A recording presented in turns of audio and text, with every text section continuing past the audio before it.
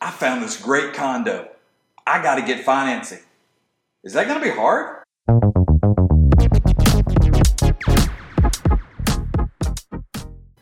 Hey friends, Todd Reynolds here, and it's time for another Toddcast. That's right, Toddcast is where we talk all things mortgages at a really fast pace. It's not your grandparents' podcast, it's a Toddcast. So let's dive in. Today, we're going to talk about condos and condo financing. It's kind of come up more and more since prices have started to really kind of elevate a little bit. It's priced some people out of the market. So just in the last few weeks, I've had people say, hey, I found this condo over here, or hey, I'm interested in this condo because the price seems to be a little less than maybe what a single family residence might be. Here's the deal with financing for condos and things you need to consider. Condos fall into two categories. They're either warrantable, meaning you can get traditional financing on them like FHA or conventional, or they're non-warrantable, which means you can't use those type of financing options and you have to go to maybe what's considered a non-QM or a higher down payment or a different structure on your mortgage. So just because the condo feels like a better deal, it may not be for your situation.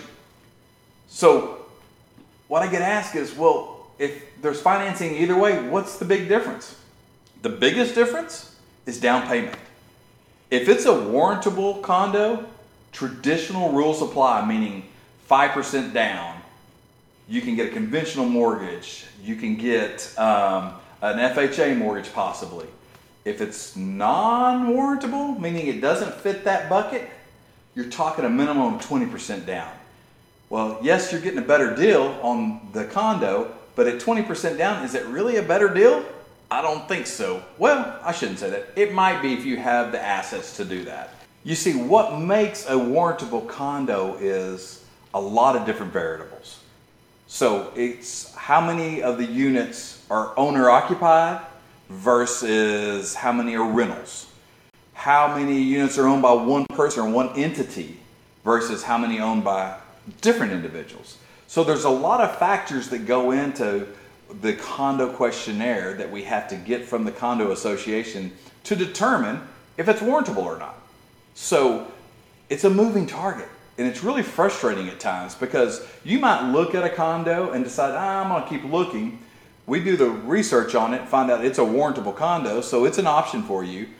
You come back to it 30, 60 days later and say, I couldn't find anything else, I may do this.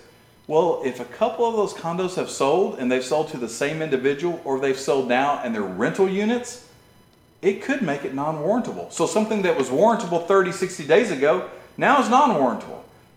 30, 60 days ago, you could put 5% down. Now you got to put 20% down. It's a moving target. So there is some frustration when it comes to condos. Doesn't mean you shouldn't do one. Condos are great in a lot of circumstances. And for a lot of people, they fit really well with their lifestyle, their budget, and things like that.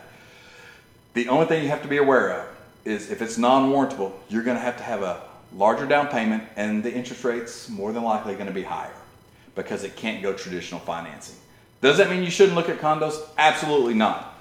Does that mean that you need to be prepared for what that might look like? Absolutely.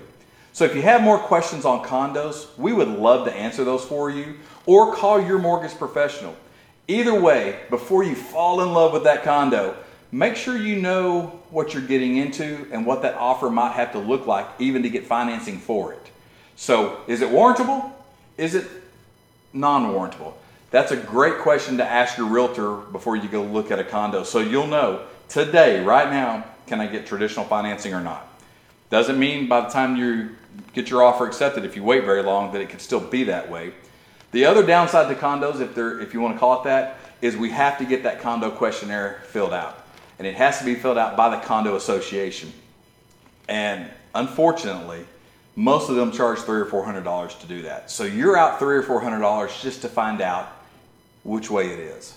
But the listing agent should be able to tell you where it was when they bought the condo. So it's at least giving you an idea of what's going on. But there are more costs associated with it, and if it's non-warrantable, there's definitely a higher rate and more down payment. Doesn't mean you shouldn't do it. You just need to know all the facts. That's what we're here for. You're going to find our contact information somewhere on this post. We would love to talk to you over at Crosspoint Home Loans and answer all your questions. Remember, no dumb questions. We're here to help in any way we can. Give us a call, and until next time, thanks for joining us on the Toddcast, where we talk all things mortgages. We'll see you soon.